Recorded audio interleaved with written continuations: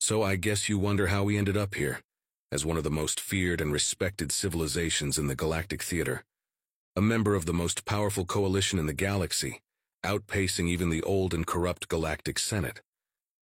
Well, let's start with how humanity first got their hands on FTL technology. The year was 2314. The colony on Mars had reached 2 billion souls, and most of it had been terraformed so the planet could sustain human life without the need for additional life support units. There were mining operations running on the asteroid belt surrounding Jupiter, and it was a comfortable time for humanity. Sure, Earth was being rehabilitated from the nuclear end of World War III, and the Southeast Asian Federation was squabbling with the Western Allied Republic over whom would control the lion's share of the Moon's crucial helium-3 deposits. And there were tensions between the newly formed Martian Miners League government of Mars and the Terran factions. Hey, same old. Humans fight, make up, and rebuild. Same way it has been as long as humanity as a whole can remember. So far, we've had no contact with any aliens, unless some wackos in tinfoil hats are to be believed, and nothing had disturbed humanity.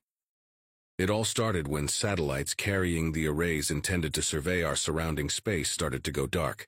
We didn't know it then. We all thought it was some old, long-forgotten Russian satellite that had crashed into them.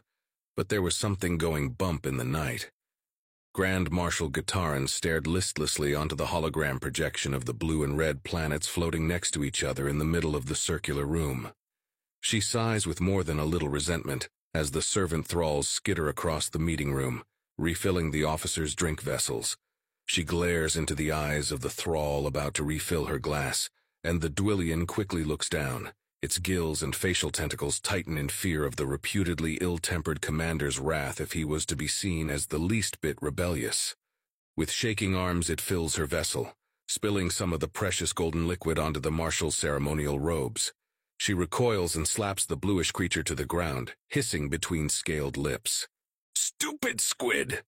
The Phalon then proceeds to pour the Hylian nectar, filling her glass over the thrall's squirming form. The Dwillian screams as the, to it, highly corrosive liquid hisses and boils its skin. The Phalon kicks the Dwillian just for good measure. Someone clean up this mess. She seats herself back in her chair. So, where were we? Her glare falls onto her lieutenant, who bows his head in respect. Everything is going as planned. The long-range sensors of the apes has been disabled and our drones avoided detection completely, using the cover of space debris to avoid discovery. The Marshal nods. Very good. Are the slave ships in position? She receives an affirmative gesture from her lieutenant. Good, begin the attack. She stands up to retreat to her personal quarters. No need to watch the subjugation of another race of primitives. Her superiors had made special note to nip this species in the bud before it could establish itself properly. The fact that a species from a Category 13 death world would attain interstellar flight was in itself a marvel, and with account for their extraordinary biological faculties, these apes, these human, would make most excellent warrior thralls. With a little Phala help, of course, a genetic tweak here and a cerebral implant there, and the humans would be a groundbreaking addition to the market. Which is why she'd had to endure such an excruciating process of blinding them before extraction. After all, a dead slave didn't fetch a high price, and the sale of sentient flesh for the process of eating is far less of a lucrative market. Sergeant Powles was roused from sleep by the shrieking of metal on metal outside his home. His head was pounding, and the daylight gushing through the window was nothing short of torment. What came next would be even worse. A loud voice, speaking in broken English, thundered in from outside. "All your base are belong to us. Surrender or be annihilated." Powles rolls out of bed just as the message is repeated again and again. He makes his way to the window, looking outside. Outside, everything was deathly still. All the grav trains and private shuttles had stopped, and people were looking out their windows or standing in the streets, all looking at the same thing in the sky. What he saw struck him with bewilderment. Surely this is some sort of prank or a hoax. But there it was, a gargantuan hologram of an entity most reminiscent of the reconstructions of pterodactyls, except that the beak-like snout was much shorter, and it seemed to be clad in some sort of robes. Hovering above the hologram was a large, black, vaguely organic-looking craft. Oblong in shape and patterned with a webbing of some sort, the craft opened up and hundreds of smaller craft depart from its depths. Chaos. The people on the street are running for cover as the dark crafts descend from the heavens. What's the situation, General? The president of the war walks into the briefing room. From the minor stain to his cuff, General Gordon draws the assumption that he had been pulled from lunch with his family when the news hit. Sir, I know this sounds like something out of a science fiction series, but we're under attack from aliens. We have no idea what they want, but they're hostile. The president pauses, looking baffled. Run that by me again, General. We're under attack from what? The general stops after having run his hands through his hair. Aliens. There is a moment's pause. Where did they land? The president asks, a dead serious look on his face. We have confirmed alien presence in Georgia, Washington State, Washington, D.C., France, Britain, Germany. They're already besieging our military bases, and I'm sorry to say, but we've been caught with our pants down. Corporal Qatar was sitting in the landing craft, and even though he would never admit it, he was nervous. He was the commander of one of the finest squads that the Phelan shock troopers had to offer, and should he acquire enough slaves during this assault, he would be richly rewarded. As he started dreaming of future fame and glory, the brutal reality of their current endeavor was setting in. They were landing on a Category 13 death world, and even now the brutal gravity was drawing them closer. All right, men, start up your gravity dampeners. If you die before we set foot on the ground, you will disgrace your family name. The men did as told, and Qatar followed suit. He could feel the inertial dampeners work in overdrive as they were slowing down. They were almost there. Weapons to stun. Now let's catch us some primitives. He closed his faceplate just as the blast doors keeping them separated from the outside folded away. His heart swelled with pride as his squad neatly and in a disciplined fashion streamed out of the transport. He could now see the primitives running before him, and for a moment he felt doubt. The creatures were massive, reaching up to 64 CSEIB in height and bulging with muscles, not to mention the way they covered the ground of this monstrous planet with bounds which the athletes of his homeworld would envy replicating in their own gravity. As it was, he and his forces waddled forwards. A primitive tried to run its way from its hiding place behind a metal vehicle of some sort, running away from them. First catch, Qatar thought, and fired a salvo of incapacitating rounds into the creature's center of mass. The thing screamed and fell on the ground, hard. Qatar felt a moment of joy which was then rudely disrupted as the primitive scrambled to its feet and kept fleeing. To Qatar's benefit at least, his astonishment did not cripple him for long. Another primitive snapped him out of it, as it seemed to fire some sort of combustion-powered weapon that it held in its arms, standing in a window of a second-story home. The projectiles bounced harmlessly off of the energy barrier surrounding the Phelan's armor. The Phalan fired back with the pulsar, but the primitive dived back into the home. Qatar sneers with irritation. Weapons on kill. Get me the head of the primitive upstairs. Powell ducks back into his apartment as the alien fired some energy projectile shit at him. His handgun had proven to be useless against the thing, and now he's doomed for sure. As he peeks outside again, he sees the formation of ferocious silver-shining aliens waddle on into his apartment building. From the looks of it, they're rather supposed to walk on all fours rather than their back legs, but the gun thing in their arms forces them to waddle on upright. Powell considers his options. Like hell, he's surrendering to some alien lizards. Let's show them what humanity is made of. He flips over his desk, creating some sort of cover. Probably won't stop a projectile, but hey, better than just his pajamas. The hangover is still making his head pound. Man, I would kill for some bacon right now.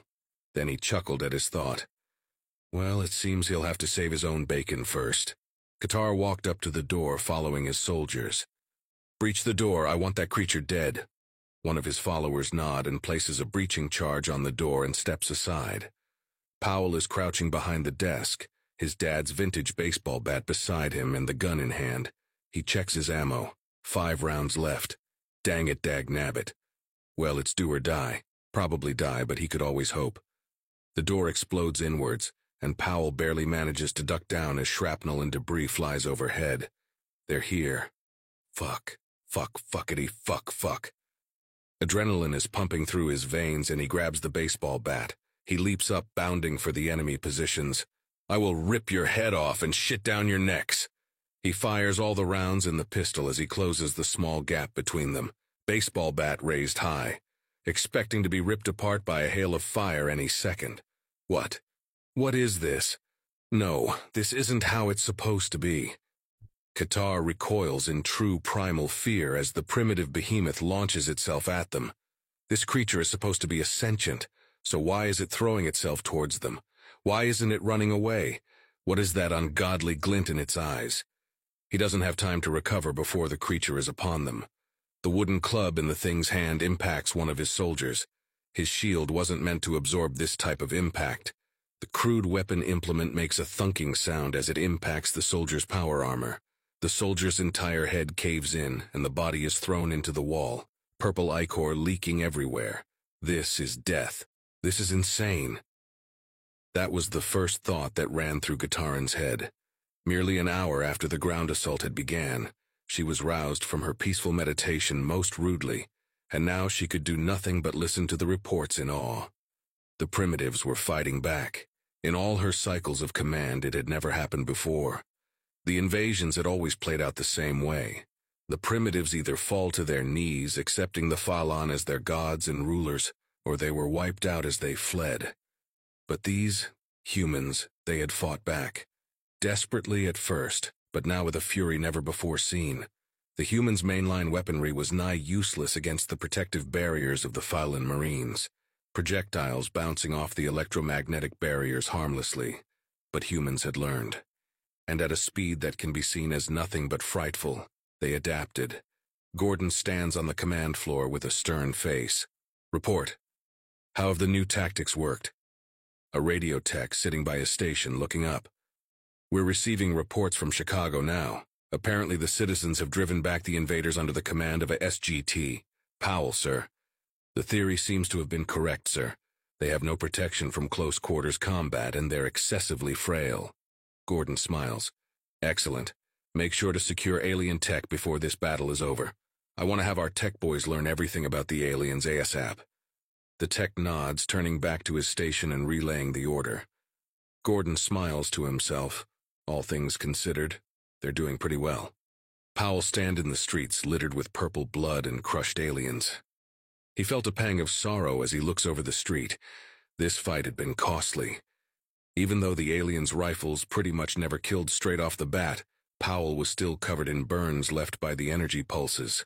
His body ached. His head was killing him. He was going to punch James for dragging him off to the club last night.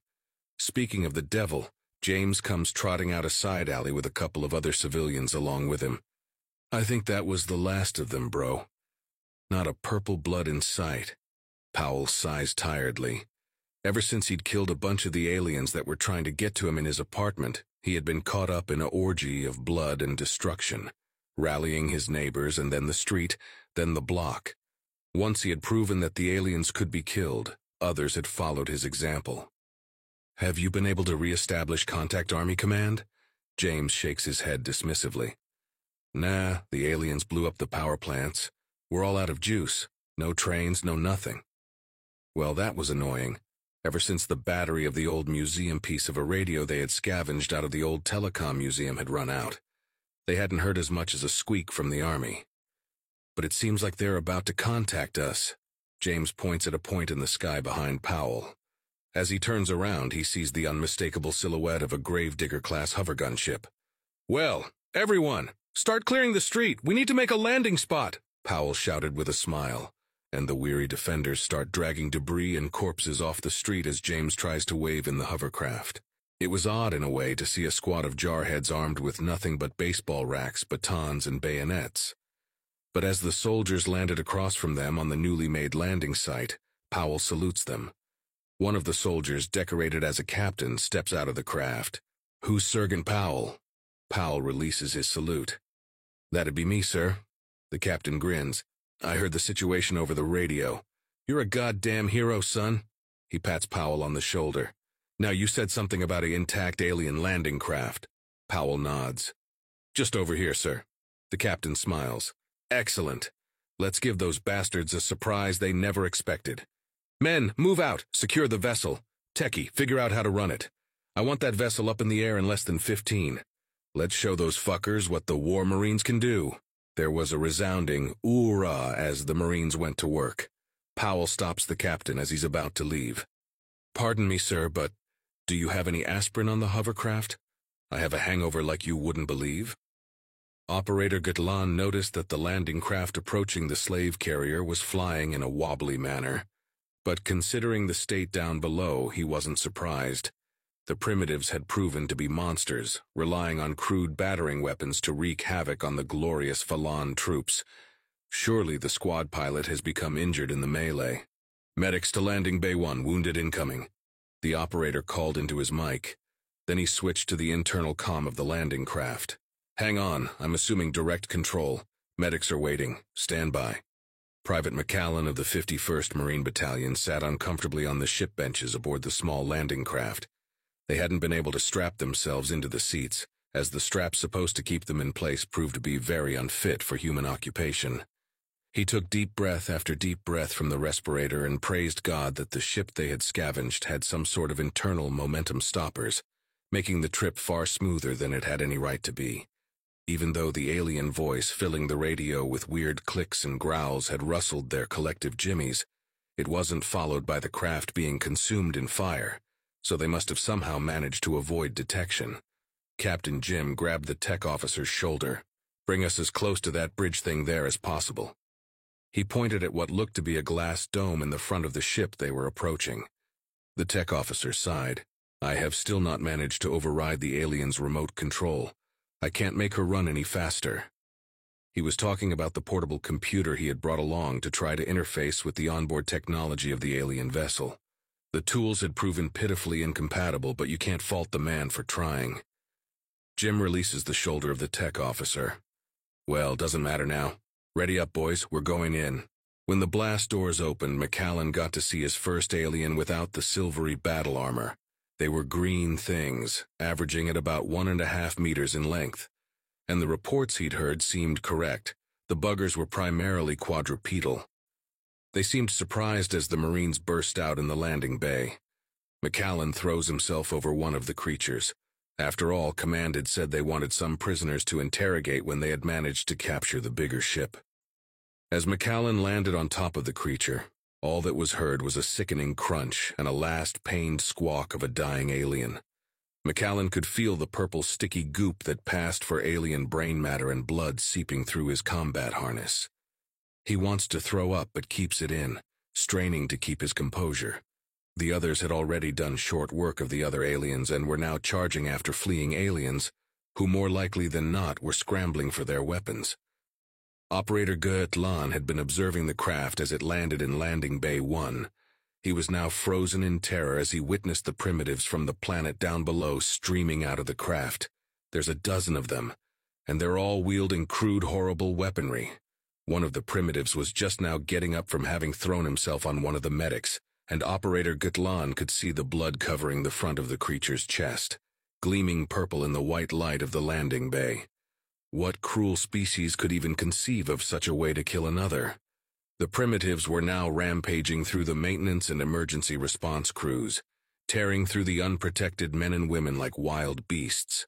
None made it to the weapons locker. Operator Gutlan pressed the alarm button. Hell had arrived. The Marines were now fighting their way through the tight, illuminated corridors of the ship. As the aliens now had managed to arm and armor themselves, progress was slow.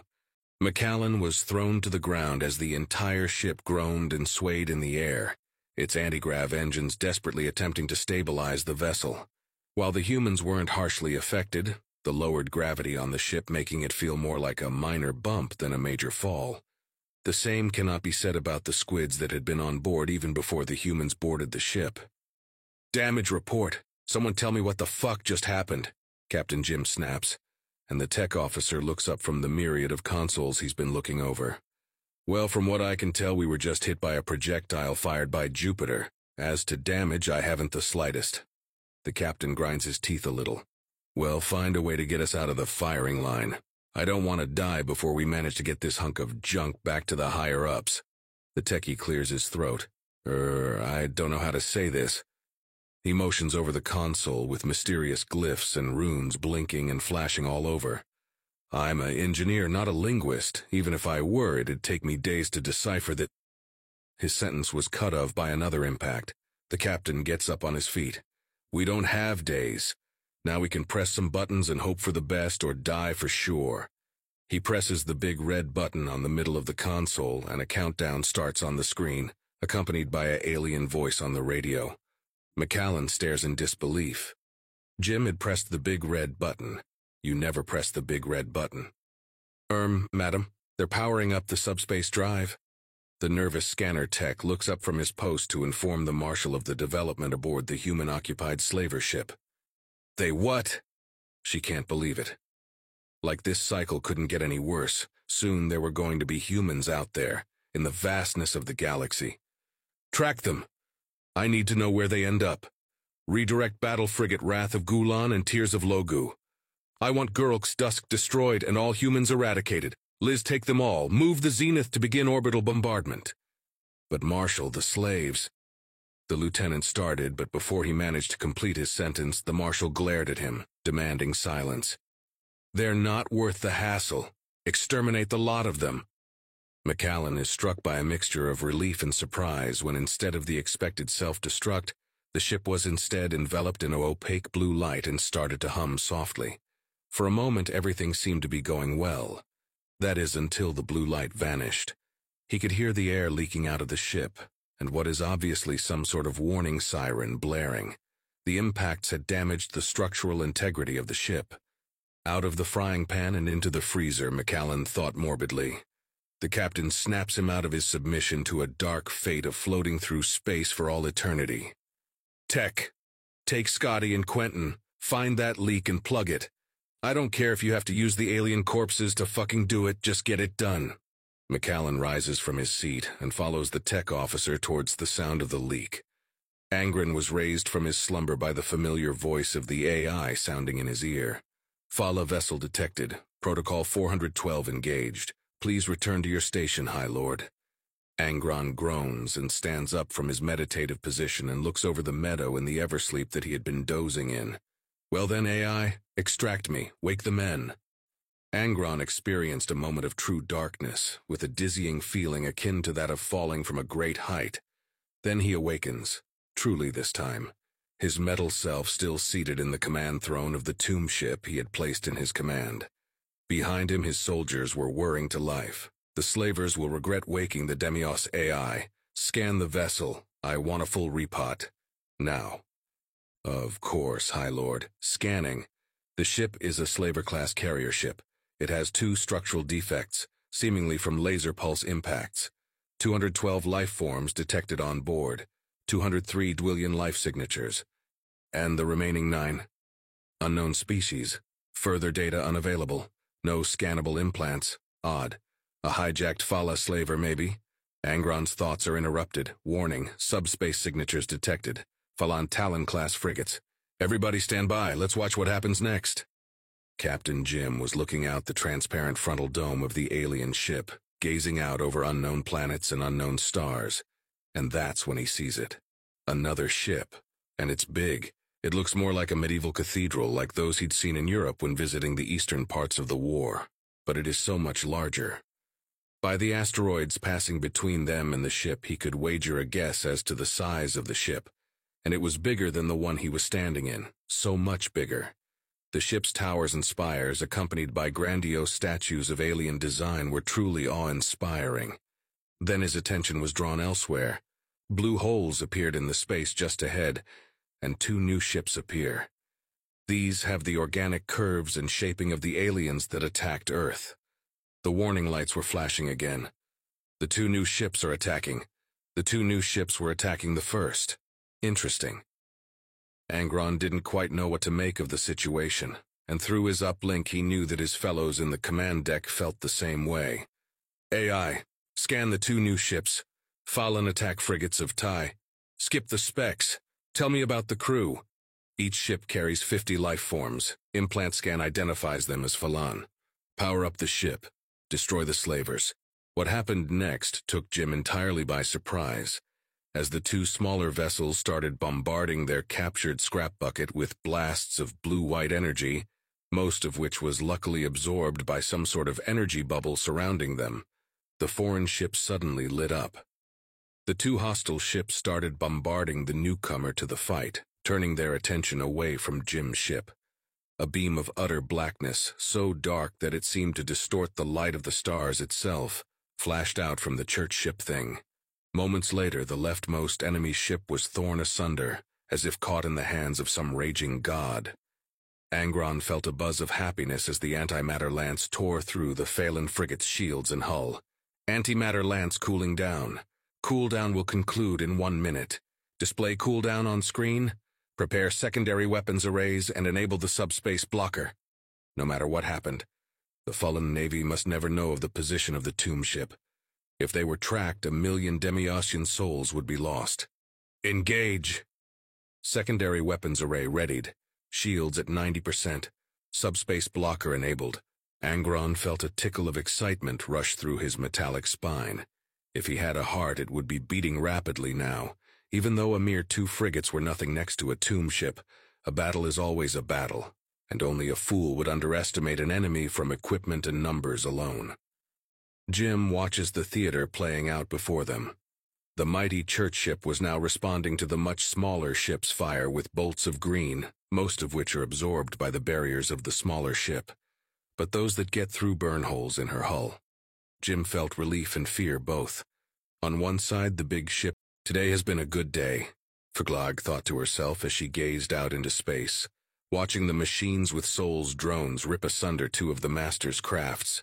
After all, she mused, today the pink ones had boarded the skyboat where she and her kin were held as slaves. She had seen the pink ones destroy the masters utterly, and now the kind machines with souls were removing the master's evil metal from their heads, and soon she'd witnessed the death of even more of the masters. Her facial tentacles writhed with joy.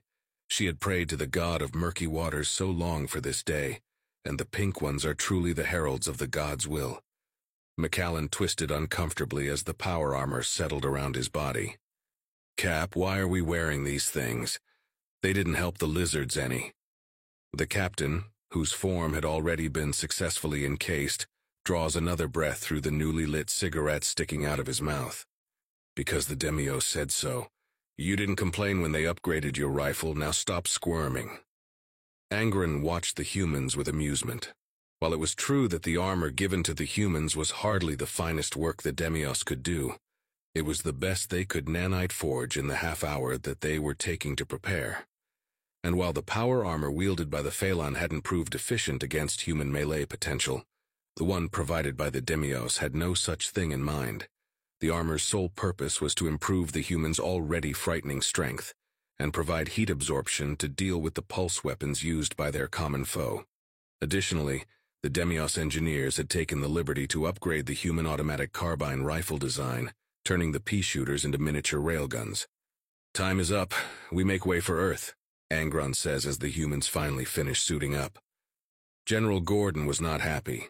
This fight had started so well, and now they were forced to hide in the WW3 nuclear bunkers like rodents. In truth, he was quite happy that the bunkers were there. After all, if they hadn't been, the death toll would be up in the 100 millions by now. The first bombs had come so suddenly. The aliens targeting power plants, hospitals, water purification plants, civilians. The death toll had climbed so rapidly. Then there were the good news. The war spatial flotilla, as well as the equivalents from sea and the MMA, had turned around from their skirmish around Phobos over mineral rights, and had turned back and took the enemy up the rear. While Earth had been rendered mostly blind, the Martians had now provided them with all their own sensory equipment. The enemy fleet had consisted of 5 medium-sized vessels, frigates, of which 2 had disappeared an hour ago. The remaining 3 were shielding the massive mothership that was now orbiting Earth. Beyond the mothership, itself easily 5 kilometers across, there had been 15 smaller vessels that had been carrying the doomed landing parties. One of these had departed after the war marines had successfully boarded her. The Martian scanner tech, currently on the other side of a direct feed from Mars, suddenly exclaimed, "Sir, more contacts incoming." The Martian telescope was redirected as the small vessel returned. Gordon's heart sank in his chest. They didn't make it away, huh? Gitarin looked as the slaver returned. What is that thing still doing in one piece? Get me Wrath and Tears on subspace comms, now! The communications officer starts tweaking his console. No response, ma'am. We can't reach them. Gitarin froze mid-snarl. There was a second ship. Her eyes grew wide and blood drained from her face. Her mouth slammed shut, and her fingers clenched the soft padding of the command chair. It was a Demiosian tomb ship. Her heart beat fast, and for the first time since this battle began, she feels fear. Not of the sickeningly effective space torpedoes used by the primitives that simply slid through their ship's shields. Not of raging primitives seeking to crush her with their hands. An ancient enemy approached. The Undying are here. Angron couldn't help but feel impressed as he entered the Sol system. This people that hadn't even developed subspace drives yet were fighting the Phalans in space. And they were doing damn well. Angron could easily discern 2 dead frigates, spilling men and atmosphere into the vacuum, and he could see a third one being bombarded by tiny little projectiles, wedging through the energy shields and then impacting with the frigate's hull, punching holes in it until they hit something vital. Even though the Phalans' fighters were more agile and the humans lacked shields, the Navy bravely soldiered on. They were persistent and dedicated. He'd give them that. And he made note to recover each of their bodies after the fight was done and return it to their people. They all deserved a hero's funeral. Fire the antimatter lance, target the world cracker, let the humans deal with the Talons, launch drones to assist the human fighters, engage. Drones launched. Antimatter lance cooldown will finish in 1 minute. He witnessed the streak of darkness cripple the world cracker's engines. She wasn't going anywhere. So here they were, back where they started, McAllen mused. Though this time they were doing something even more insane. The Marines were seated in a piece of Demiosian engineering genius. The Demiosians had called it a manned torpedo, and that is pretty much all there is to say about it. Their goal was to slam right into the crippled mothership, murder the command, plant a bomb in the core, and get themselves and the slaves stuck on board to the escape shuttles. He had to admit he found the Demiosian regard for non-Phalan life comforting. It seemed the dead had the best understanding of what it means to be alive, and how precious that life is. But back to the task at hand. Time to do some killing. The cheers that resounded in the command bunker when the newcomers had proven not only to be friendly, but enemies of the invaders was indescribable. The torpedoes that had been able to deal devastating blows to the frigates and fighters had proven to be useless on the heavy plating of the mothership. But the new aliens had ripped apart its engines in a single shot. They were now anxiously waiting for shot number 2, but it never came. Gitarin wondered why the Undying had stopped. They had ripped apart the Zenith's engines in a single blast of their infernal doom weapon. But then, as the grinding of metal piercing through metal screamed through the corridors of the Zenith, she understood why. They had a different doom in store for her. McAllen was the first to burst out of the torpedo. Gun in hand, he jumped out of the enclosed space into the corridor. The alien pulsar fire was absorbed by his armor as his Demiosian-crafted automatic railgun shred the resistance. There were a lot of the lizards, hundreds, all crammed into the narrow corridors. When his ammo ran out, he used the reinforced stock of the rifle as a mace, thundering on through. Even though he had doubted it at first, the armor made him feel like a monster, nay, a god of war. When he reached the command center, he could see her immediately. The commanding officer was sitting perched atop a throne of the finest of materials, wearing an exorbitant robe clearly signaling her rank. She saw him, and she fainted. The would-be conqueror was now the prisoner of humanity. The human's message was rung out through the halls of the world cracker. The ship was doomed. Within minutes the core would explode. Anyone who surrendered unconditionally would be allowed to board the escape shuttles bound for the planet below.